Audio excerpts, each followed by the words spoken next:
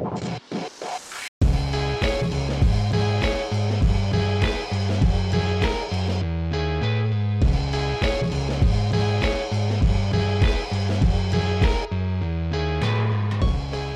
to Gender Reveal, a podcast where we hopefully get a little bit closer to understanding what the hell gender is. I'm your host and resident gender detective, Tuck Woodstock.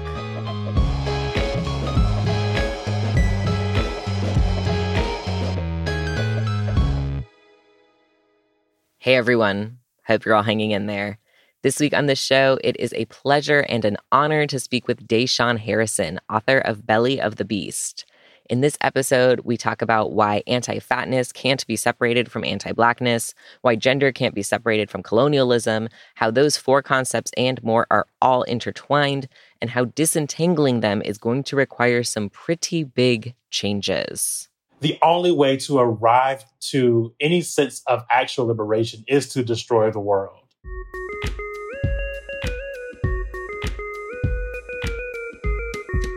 Deshawn Harrison is a Black trans abolitionist in Atlanta, Georgia. Deshawn was until recently the managing editor of Wear Your Voice magazine and is the author of Belly of the Beast, The Politics of Anti-Fatness as Anti-Blackness. Deshawn is a public speaker who often leads workshops on Blackness, queerness, gender, fatness, disabilities, and their intersections. Their portfolio and other work can be found on their website, DeshawnHarrison.com.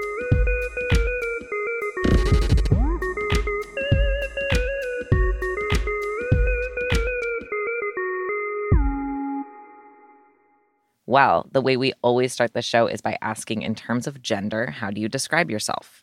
I love this question. So I guess by Western linguistic standards, I refer to myself as non-binary trans person. But I think that language is very limiting, of course. And so oftentimes I'm not really sure how I would refer to my gender or genderlessness really outside of that, because I do not have a gender. I don't desire to be gendered. And I also think that so much of the language that we have around gender, even when trying to describe genderlessness, is still very gendered. So I am, like, for all intents and purposes, a non-binary trans person, but I do not mind being referred to as just, an individual, a music lover. That's my genderlessness today. Totally. Yeah. Do you think that it is possible to talk about gender in ways that aren't colonial at this point? No.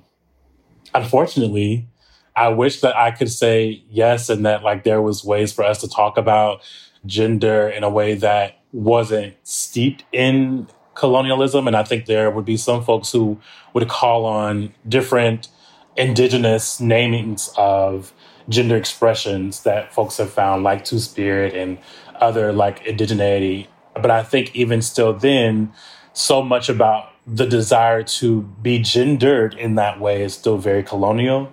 I don't believe that the people who were referring to themselves with this language was necessarily invested in gender or calling themselves gendered, right? Because that word itself is a very colonial thing.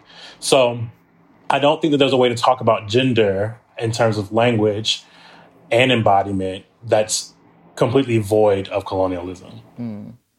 Yeah, absolutely. So I agree. And that makes it difficult to make a podcast about gender.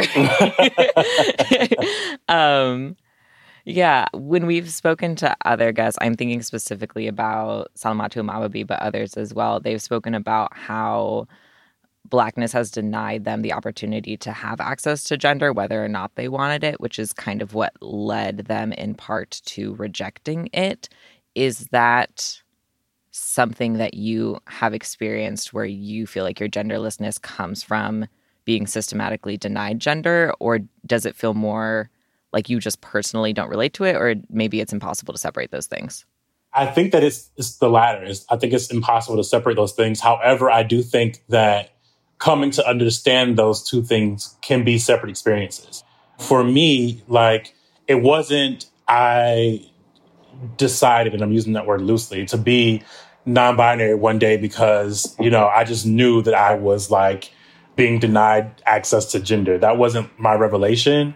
It was more so I know that what I'm embodying, the things that I enjoy, the way that I like to present myself, the things I like to do, don't really necessarily align with maleness or manhood.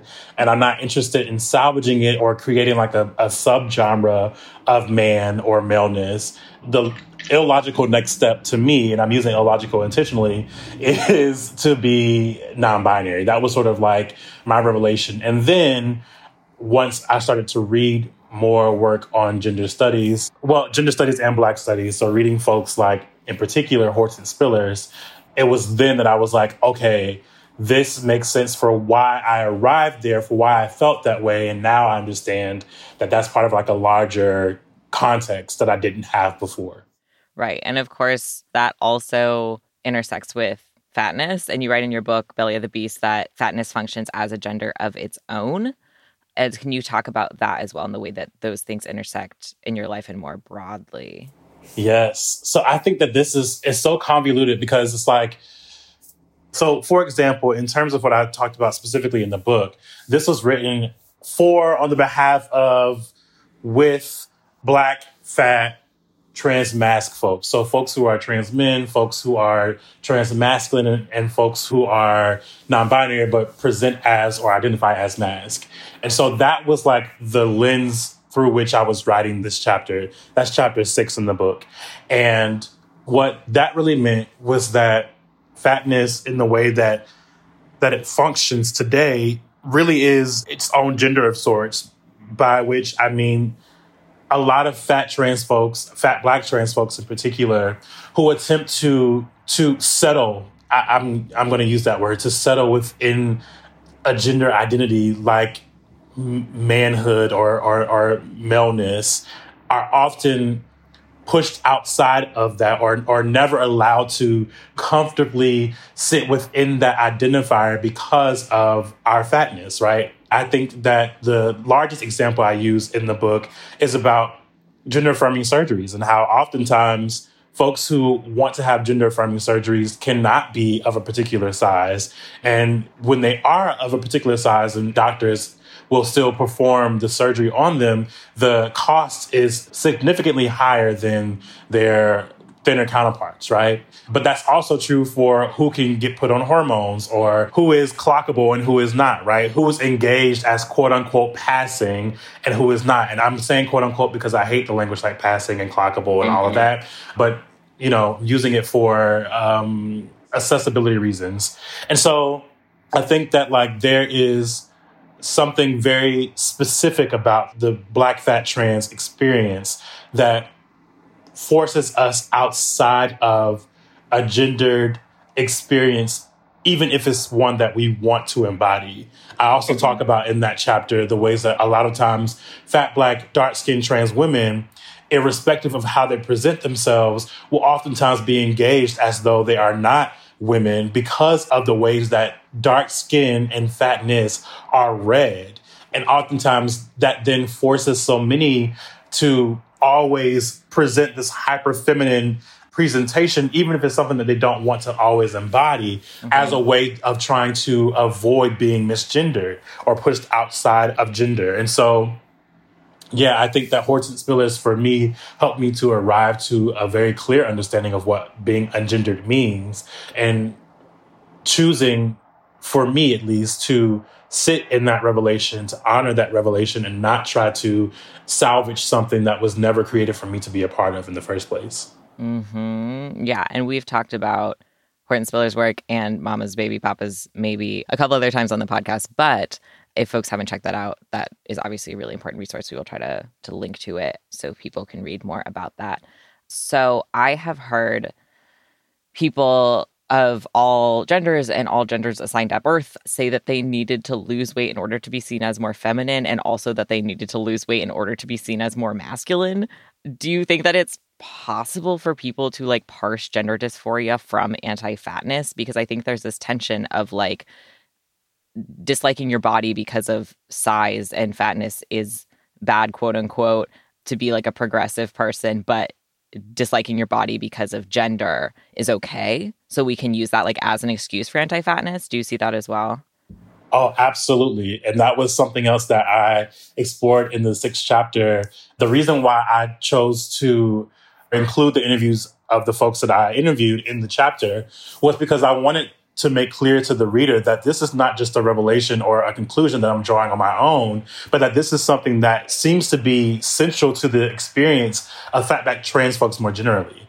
And I think that's also true for trans people at large, where I agree. I think that oftentimes gender dysphoria is often thought about or justified through the language around, like you said, gender, because it's not necessarily likened to body dysmorphia, right? It's not something that you talk about as if it's particular to your body. But I have to always ask if the concept of man, woman, if these concepts didn't already have a very specific look, would you have a need to feel dysphoric about your body? What would lead you to feeling that way if you didn't have a model to look to?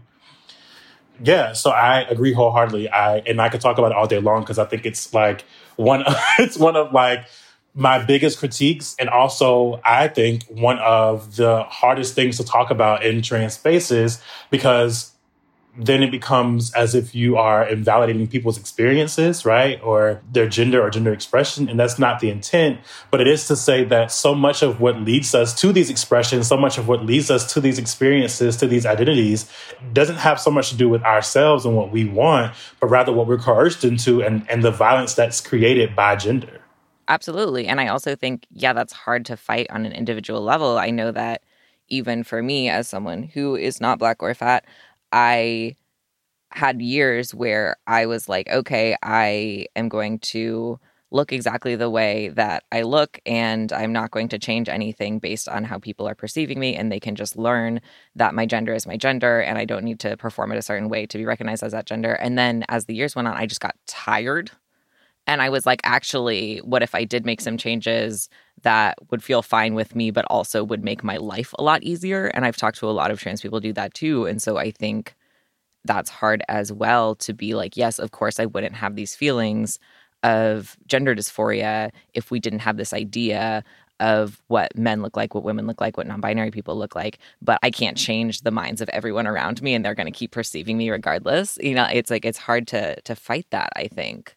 It is. It's really hard. Like, and this is something that I often battle as someone who, again, who is dark-skinned, fat, and Black, but also someone who oftentimes moves through a masculine and feminine presentation as much as I want, right? Like, there are the days where I will dress more mask presenting, and then there are days where I will dress more femme presenting.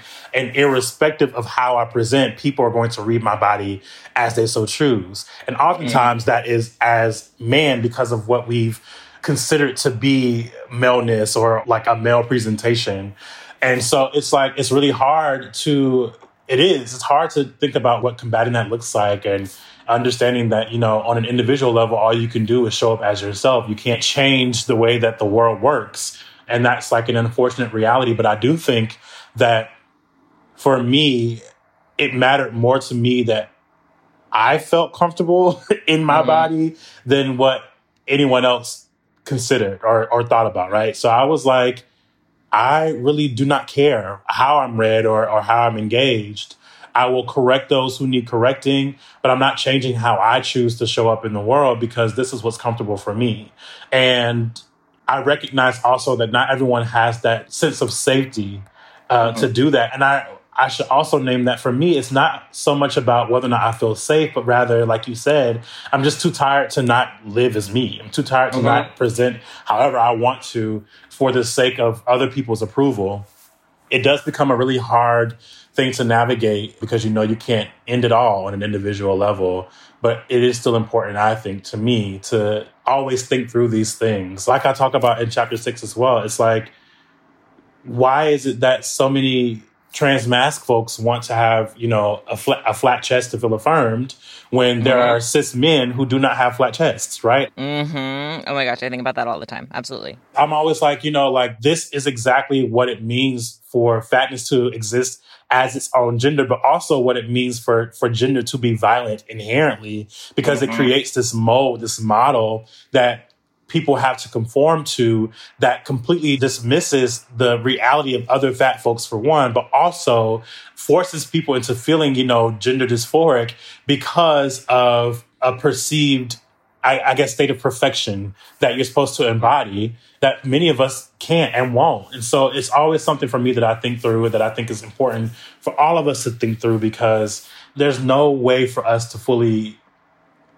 become this singular notion of what a person should look like. And I think the sooner we get to that conclusion, the less, I think, on a structural level, the less we'll have to deal with understandings of gender dysphoria and, in many ways, body dysmorphia. But that's a different conversation. Well, I think that ties really well into another thing you write about, which is insecurity, capital I. And you write, what would it mean for us to lean into insecurity as a political tool in which we free ourselves from insisting that we perform perfection, as you just mentioned, and total confidence in order to advocate for our collective liberation? So I was hoping if you could talk a little bit more about the way you're reconceptualizing insecurity as a tool and how it differs from more of like a lowercase insecurities that we all have. Yes. Insecurity, I think, to me is just such an important tool, like I named, and not as something that we should use to develop our political practices, right? And I talk about that in the chapter as well, where I'm like, this is not something that we shouldn't use trauma as a way to inform how we move throughout the world.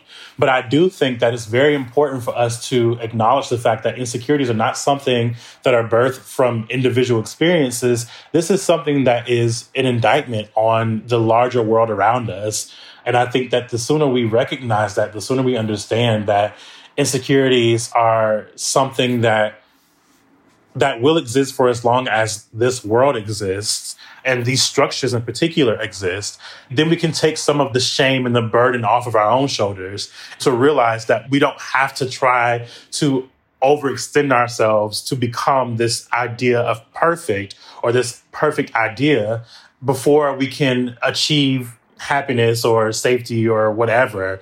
But instead, we have the right to not burden ourselves with shame around feeling insecure about the way that the world works that we didn't help create and that we don't have to help sustain. And I think that is the importance, the brilliance of embracing and being mindful of your insecurities with a capital I as something that is structural and not something that you necessarily have to blame yourself for, because it's not your fault. It's not an individual's fault. Yeah. Yes, I love that. And I have nothing to add. So I'm going to pivot slightly. I don't think that most people know this on the podcast because I don't talk about it kind of intentionally. But many years ago, I was like the quote unquote health and wellness editor of a magazine. And I took that job because I thought I could do like radical things, like making it trans inclusive and like health at every size. And like, I don't know, it's embarrassing now, but I was a baby and I was like, this is cool and good. And I mean, it was better than whoever else would have done it, honestly. But I quit because I was like, literally, health is fake. There's no possible way for me to write about it in a way that means anything. And there's no way for me to write about it in a way that does more good than harm. And it made me feel like I was losing my mind to even try. And it reminds me of gender in that way, that it's like a concept that was built to exclude Black people, fat people, other groups of marginalized people. It can do all this damage. It also doesn't really seem to mean anything as a word at its root. So I'm curious if those concepts feel like parallel to you in some way as well.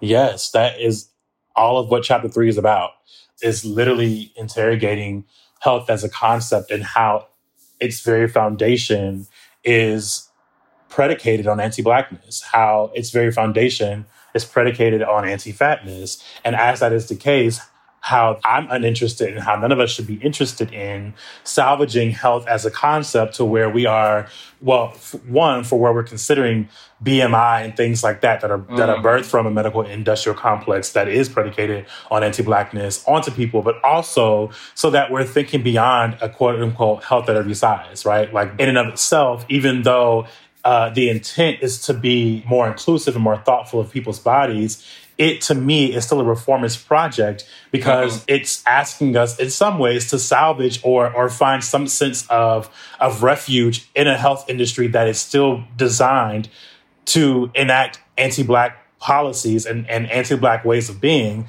irrespective of how you turn it. So I absolutely do think that those concepts are intertwined. And I'm glad that you asked that question, because the reason that I am writing all these chapters in the way that I am is so that folks can see that from chapter 1 to chapter 7, there are several concepts that we think of as something worth salvaging or not interrogating more deeply, but that's necessary for us to interrogate more deeply because of the fact that they are built on anti-Blackness. And as we understand that, when we begin to understand that as such, then we can find a way around trying to work to salvage that and move towards trying to destroy it.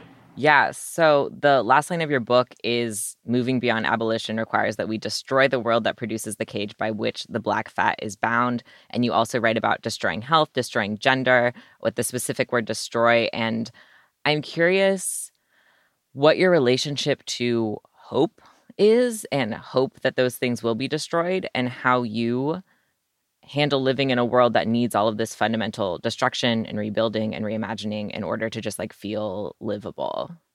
I think my relationship to hope is non-existent on most days. I don't have hope that the world will actually ever be destroyed.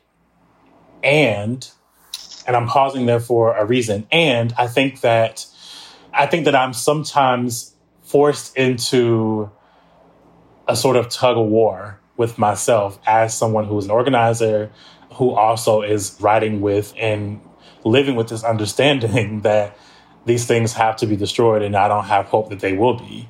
I think that because of that, I am oftentimes experiencing this sort of push and pull where I am not hopeful that these things will happen, but I also am interested, invested, desiring to engage in practices that can perhaps move us forward in the process of destroying the world, right? That being, organizing, that being writing, that being teaching.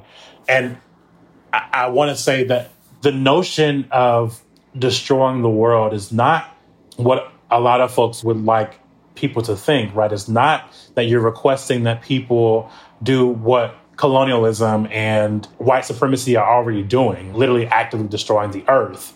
It is making a statement that forces us to acknowledge the fact that because anti-Blackness exists in the cosmos, because it is cosmic, because it is intercontinental, because it is metaphysical, meaning that it exists in matter, right? Because of all of these things, the only way to arrive to any sense of actual liberation is to destroy the world. And I think that is very different from what colonialism and white supremacy and anti-Blackness are already doing, precisely because of the fact that world destruction is arguably impossible. And so I wanted to make that distinction clear because I think that that's oftentimes something that I see as a critique of that phrase, destroy the world, that I think is an unfair critique because it is misreading the quote, I think. But that is to say that my relationship with hope is non-existent. And I think that all I can do is in moments when I do feel a bit of hope is lean into that with the people that I love and the people that I am interested in fighting for. But whether or not the world will ever be destroyed is not something I'm very hopeful about. Yeah. I was looking, your Twitter is locked right now, but I was looking at your Twitter because I can still see it. And there's a lot of content with you and your partner lately that was really, really cute and heartwarming. And it was nice to see you talking about and engaging with something that seemed lighter and more joyful. And I was just curious if having this partnership that's not just a partner, but like a T for T fat Black partner has changed the way you think about any of your work at all. Kind of, right? Yes and no. I think when I first got into this relationship, it did for a moment, it made me, I don't want to use the word question, but interrogate the work that I was doing because I was having a much more real experience, I think. But now it actually feels like it only affirms the work that I'm doing because of a number of reasons. One, because I know for a fact that many people who live with my marginalized identities are never going to experience this type of love. And they should be able to if that was something that they wanted. Which for me, that's all the more reason for me to want to destroy the thing that takes that away from them. I also think that being in a Black T for T relationship as a fat person with a partner who is thin societally is a very interesting dynamic still, which again only affirms and reaffirms and continues to bring me closer to my work because it forces me to acknowledge the limits that love has and the violence of love itself, and how we as a couple are building something that I think moves beyond what love can do and also is still seated in what love is, because we cannot move ourselves from colonialism. We all live under a colonized world. So yeah, that's my answer to that. I think that at first it really forced me to interrogate my work more closely, but now it feels like it affirms my work in more ways than one, and also continues to push me to want to destroy the things that take away our collective ability to experience this sort of happiness and freedom. Well, while I'm asking you personal questions, I have one more because my producer is also a non-binary Cancer. And they were like, I'm going to think of a non-binary Cancer question. And I was like, great. So they said, I feel like sometimes the whole idea of being super in touch with your emotions as a Cancer is very at odds with the way I experience my gender, which is like, no idea, don't ask me. And I wonder if they ever feel like a bad Cancer, quote unquote, for not being fully in touch with or understanding their exact feelings about gender all the time. I personally feel this way a lot. I love this question a lot. So actually, no, I don't think that. I'm going to say no, because I guess for one, because for the most part, I do feel like I understand my genderlessness, at least as much as one can understand something under the hold of colonialism. So for me, I feel very clear on that. But I will say that it is, I think, often like very weird to be a Cancer in a world where so many people are not in touch with their feelings in general around their gender or otherwise. And that oftentimes can push me to feeling uncertain, even if I am certain about something. I'm like, well, maybe I'm not certain because I feel like I'm not supposed to be because everyone else isn't. Like, I don't know. I think sometimes I do have that type of experience, but in terms of clarity around my genderlessness, that is something that I am actually most clear about, which is weird because a few years ago I was not. So actually, I think maybe like a few years ago, I was in your producer's shoes in a way that I'm like not right now. But you never know what you might arrive back to. Absolutely. Well, that reminded me of a conversation that you had with your friend, my friend, Travell Anderson on Fantai. And you talked about how at one point you were using he, him pronouns exclusively as a non-binary person as like a subversive act and then stopped.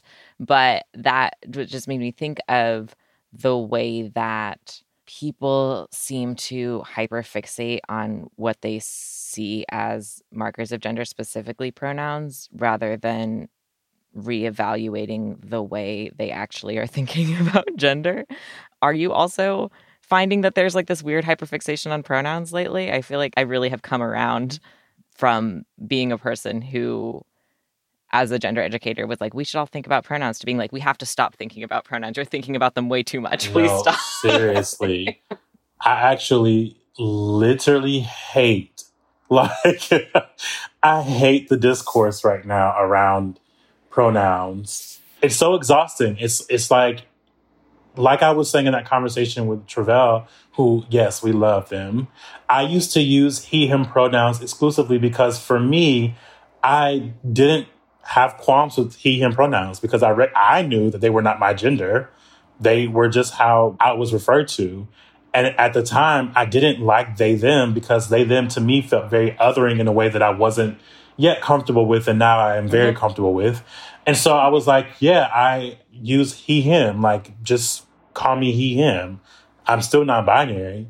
But that was the most complicated thing for people for whatever reason. And I think that reason is, like you said, what we see so much of now, where pronouns are the indicator of who/what you are.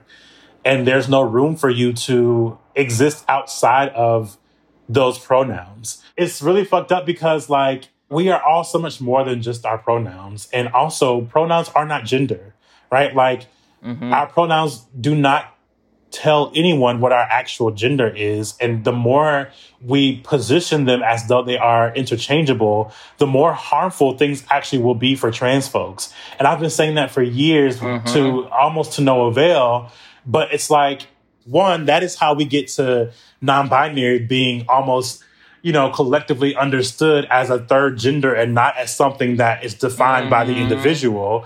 But also, I think that it makes things a lot harder for trans folks in general because, as I understand it, we should have the right and the ability to move in and out of gender labels and expressions as much as we want to, right? Today, I can say I'm non-binary and I use they, them pronouns. Tomorrow, I can say I'm a trans woman and use he, him pronouns, right? Like, that should be the sort of fluidity we're allowed to embrace. And yet, we're not, because our fixation on pronouns and their usage, I think, really drives us to leaving folks boxed in and experiencing a very stagnated state of being that doesn't really give them room to explore or shift or change if they so choose.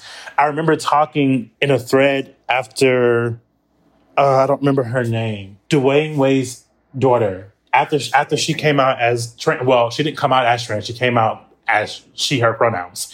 After that happened... Zaya, yes, Zaya Wade. I remember being like, well, for one, she actually did not tell us what her gender expression or her gender is. All she told us was what her pronouns are. But beyond that, like, for people who are arguing like, well, she's too young to know, whether or not she's trans, blah, blah, blah. Of course, all of us who are trans know that that's not true. But also what I was thinking was like, even if that is the truth, right? Even if you could have surgeries at her age, which you can't, even if you could be put on full hormones at her age, which you can't, even if all that was true, there's still nothing wrong with her saying today, I am a trans girl. And then 10 years from now being like, actually, that's just not who I am anymore. Like, that, to me, is the type of experience we should be able to have. We should be able to move fluidly through our genders and our gender expressions or our genderlessness as much as we so desire. And for some, that could mean never changing. And for some, that means changing every day. And I remember when I first started learning about pronouns, that was how it was understood. And that was just, a couple years ago, like 2014, 2015. That was the experience that everyone was always naming, was like, if someone shows up today with these pronouns, they can change them and maybe different tomorrow, blah, blah, blah. And now I think with this, very cis heteronormative desire to understand things only as they are and never as things that evolve, we are very much forced into thinking of pronouns only as our gender. And therefore we're forced into these cages that so many people are trying to escape by being trans themselves. So I know that was very long, but I feel very, very, very passionate about that. No, it was great. And I'm going to keep talking about it because what you're talking about makes me think about how I think when we talked about pronouns in 2014, 15, even 16, it was mostly in spaces of trans and maybe other queer people. And I think that trans and maybe other queer people have more space and tolerance and celebration of people changing their pronouns all the time, changing their gender all the time, not being sure where they're at. I don't blink an eye when my friends, change their pronouns or their names or their gender labels. And I don't necessarily expect them to be stagnant. In fact, I actually expect them to change over time. And now, again, as a gender educator, I am constantly talking to cis people who are like, I just need to know the right answer so that I don't get it wrong, because the worst thing that could possibly happen to me is that I said something wrong and got canceled for it. And so they really want everything to be stagnant, right? Because their identity is stagnant. So they can't understand that our identities wouldn't be stagnant. And so I think by insisting that we only come out once, or we have very specific language that's also prescriptive of our genders, we're actually like you said, making it more cis heteronormative by being because cis people have, because cis people think they have stagnant genders, we also have to have stagnant and fixed genders, which is not what it necessarily is to be trans. In fact, I think that it's antithetical to what it means to be trans, which is not to say that I think that transness in and of itself is this revolutionary concept, but I do think that for so many of us who are trans, whether we are able to name this or not, we are seeking to remove ourselves from the box and the cage that is cis heteronormativity. But because of cis normativity in particular and the hold that it has on the world, to give trans folks more space to be understood means to further indoctrinate transness and all that comes with it into cis normativity, which sucks. It does. There's all this discourse about, gender markers. And obviously, I think we just shouldn't put gender markers on things. But the X on licenses and whatnot typically stands not for non-binary, but for unknown or undisclosed. And I actually like that better. I like that there's a marker that's just none of your business. Please leave me alone. Yes. No, I was literally telling her to go. I was like, the moment that I can get that, I'm going to. Yes. I do not want to be perceived. Just X. That's it. Well, we have already established that we need to destroy gender. I know that you told Scalawag that you hate gender, and that we have established that gender doesn't work as a word. And yet, the way we always end the show is by asking, in your ideal world, what would the future of gender look like? And my answer is that it wouldn't.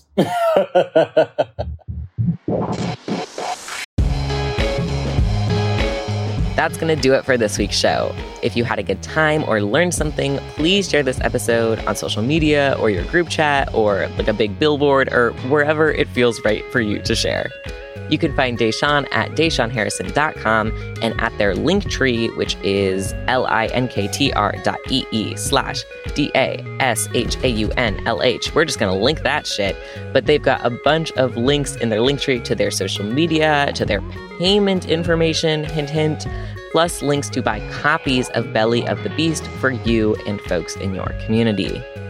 We are at genderpodcast.com and at social media at Gender Reveal, and you can support the work we do here on the show and sign up for all sorts of fun perks at patreon.com/gender. This show was produced and edited by Julia Linus Goodman and by me, Tuck Woodstock. Our logo is by Ira M. Lai. Our theme song is by Breakmaster Cylinder. Additional music this week by Blue Dot Sessions. We'll be back next week with more feelings about gender.